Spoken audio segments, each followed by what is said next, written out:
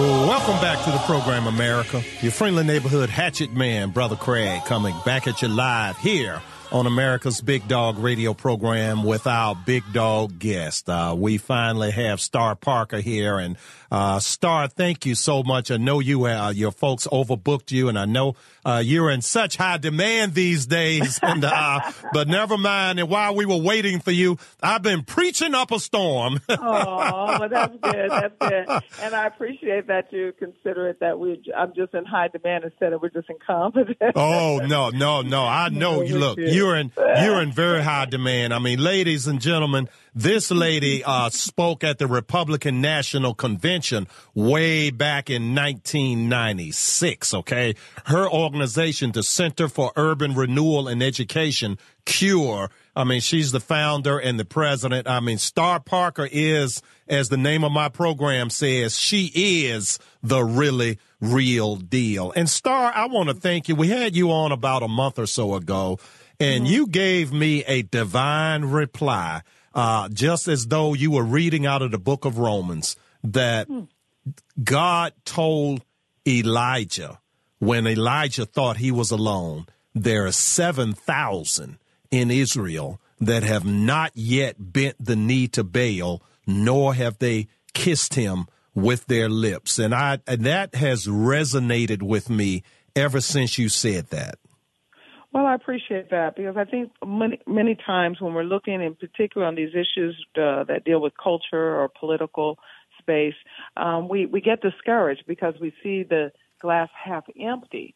But if we turn and look to see that it's half full, yes, then perhaps we might get somewhere. And even though we can complain all day about all of the things that are wrong with our community, I'm sometimes wanting to point to those things that are going right, because it is important to know that a third of African Americans tell pollsters year after year after year that they are evangelical and conservative. And in fact, Gallup just came out with a poll 2 weeks ago where blacks in this country said 22% level said they're conservatives. 41% said they're moderates. So I think we should start to believe it instead of the lies from the liberals who say they represent all black interests, to find that no, there are a whole lot of people that don't buy or haven't bowed and kissed the Baal. And you're exactly right, whether it's on criminal justice reform to where they tell us all the young black guys are in jail. No, actually, of college age, there are more black men in college than there are in jail. And when you start looking at it that way, then you start to heal yourself. You start to realize that, wait, maybe there's a little more truth out there. Yeah, I had a caller yesterday who was, he was a little upset. He said, Brother Craig, I think we have lost the country. And I tried to tell him, I said, well, no, what we need is a spiritual revival in this country. And, and it brings me to another Bible verse that I try to take the spiritual and relate that to what's happening in the world. And just like some church folks and church organizations, they have a form of godliness, as 2 Timothy teaches, but they deny the power of God. And it tells us to turn away from such. And it says they're ever learning and never able to come to a knowledge of truth. It seems to me that we have the very same thing in many institutions, but in particular in education. These people, they have a form of education, but they deny the power that a true education could give people, because that's not what their goal is. Their goal is to have people to be serfs, not independent agents. Am I off base with that? No, absolutely not. And it's one of the reasons that we at CURE have been fighting so hard for money to follow children to schools the parents want. Amen. We need parental choice in education in this country. The challenge we have is the government took over the schools and then gave that of the authority in the schools to unions who have no interest in children. Their interest is indoctrinating children, if nothing else. They have no interest in individualism in children. And so in that indoctrination, we're seeing the results. New polling data shows how many think socialism is so wonderful. If it's so wonderful, how come it doesn't work in the history of the world? It's never worked, It's never worked. So and even if you want to see it, you don't even have to go out of the world. You can go look into our inner cities and see socialism socialism. Government controls everything. They control education. They control housing. They control healthcare. They control the economics of those communities. And these communities are in ruins. They control even the environment. You know, all of this new talk about the Green Deal. The Green Deal is horror for our most distressed zip codes, because that's where they sample out this kind of stuff and make it impossible to build. And if you don't build in a community, you're not going to provide jobs. Yeah. So you're absolutely on the right track to say that what we've done in education is dummy down 2 generations that we now need to recover with new insight and new information. And that starts with the understanding of the real truth, of God's truth, of what wisdom really looks like. And you're only going to find that in the Bible. So money follows children to the schools parents want. Poor parents always seem to choose Christian schools, and I like that. Now, that brings us right up to your issue here recently with the University of Northwestern in Minnesota. And you were invited by the Young America's Foundation to give a lecture. Now, this is allegedly a Christian institution. Tell the audience what these Christians did to my Christian sister in Christ. Oh. Well, the jury's still out, because the contract for me to go to the school was between me and Young America Foundation. The Young America Foundation, YAF.org, who I've worked with for 25 years, had the contract with the school, or with the young lady. The school is saying that no, she didn't do it right, and so we're going to have to cancel the whole thing. So that's why people became very suspicious, because even if a student just doesn't dot an I or cross a T on an application, they don't normally then say, so we're not going to do the meeting at all. So people started wondering if it was something more than that, and so as they started their investigation, in particular Young America Foundation, when they canceled my appearance, pushed them on it. And so one of the leaders said, well, it's her communication style. We don't have anything against her. So then others started taking a break. What's wrong with her? I know. They'd never let me come then.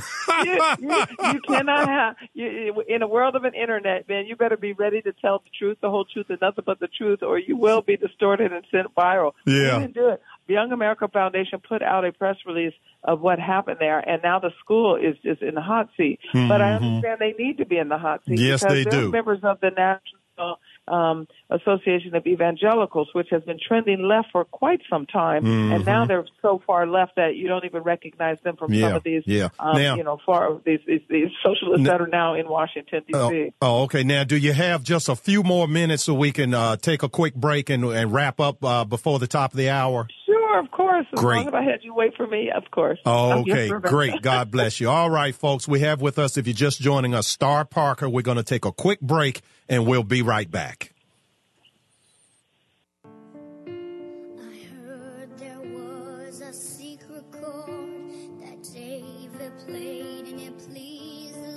Well, welcome back to the program, America.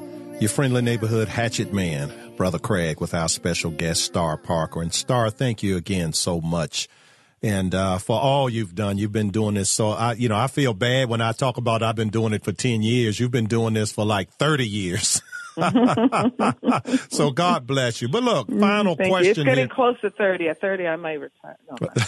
No, retire one day. But look, we have about 3 minutes, so I want to throw this one question at you, and it ties into what you just said about the fact that we all have a YouTube trail, and so people can go and they can make this case to say, oh well, I don't like Star Parker's style. I don't like Brother Craig's style, the way he talks. Okay, so now the book of John talks about the hireling versus the true son. The hireling will not stand between the flock and the wolf. The true son will.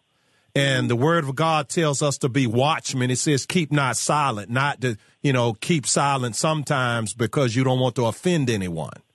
So what do you advise people out there that are potential watchmen and watchwomen on the wall in this hour when we really, really need leadership to speak up? We have too many leaders that are like hirelings and not like the true son. Well, I think that in the last election, 2016, the presidential election, God extended mercy on our country. The difference between grace and mercy: grace getting what you don't deserve, mercy not getting what you do. We deserve to die because we have spilled so much innocent blood, including through infanticide. This is not new. This is what Roe and Doe gave us as a nation. And people have blinded their eyes to what has happened through abortion law in our country, and that it feeds this narrative that we're just victims, we can't control ourselves, and people are just totally out of control. And so marriage has collapsed as a result. So what we have is another opportunity to speak truth into our country. We're at a crossroads similar to in the 1850s when slavery was the crime against humanity. And we had a couple of choices. You were going to be free or you're going to be enslaved. And that's here again. We have a couple of choices. We're going to be biblical and free, or we're going to be secular and statist. And you can see people talking now about the statist side, the government control of everything through their messaging of socialism. So if leaders can't stand up now in the face of infanticide, it's bad enough we had Gosnell. He had the body parts displayed. The Planned Parenthood selling the body parts. With what is happening in abortion in our community, in our society, and particularly in the black community, if pastors can't speak up now, history will record that they weren't there when God stood up and set people in safety according to what the scripture says. Every crime against humanity gets solved. We saw it in slavery. We saw God speak after the Holocaust. The question then becomes, what does history record for those that were alive, whose watch it was, as you mentioned it. This is our watch, yes, and this is our turn. And if pastors can't get up and speak to this, then they won't get up and speak about anything, so they should lose their pulpits. Amen, sister. Preach. Well, I just know that the most vulnerable are being destroyed, and how anyone that's a man of God in a pulpit can stand by and watch that happen without interrupting, without getting in between, without intervening. Yes. You know, I keep thinking about that little lost God sheep. Bless you. Yeah, that's right. That was such what has to happen. Yeah, I really appreciate. This is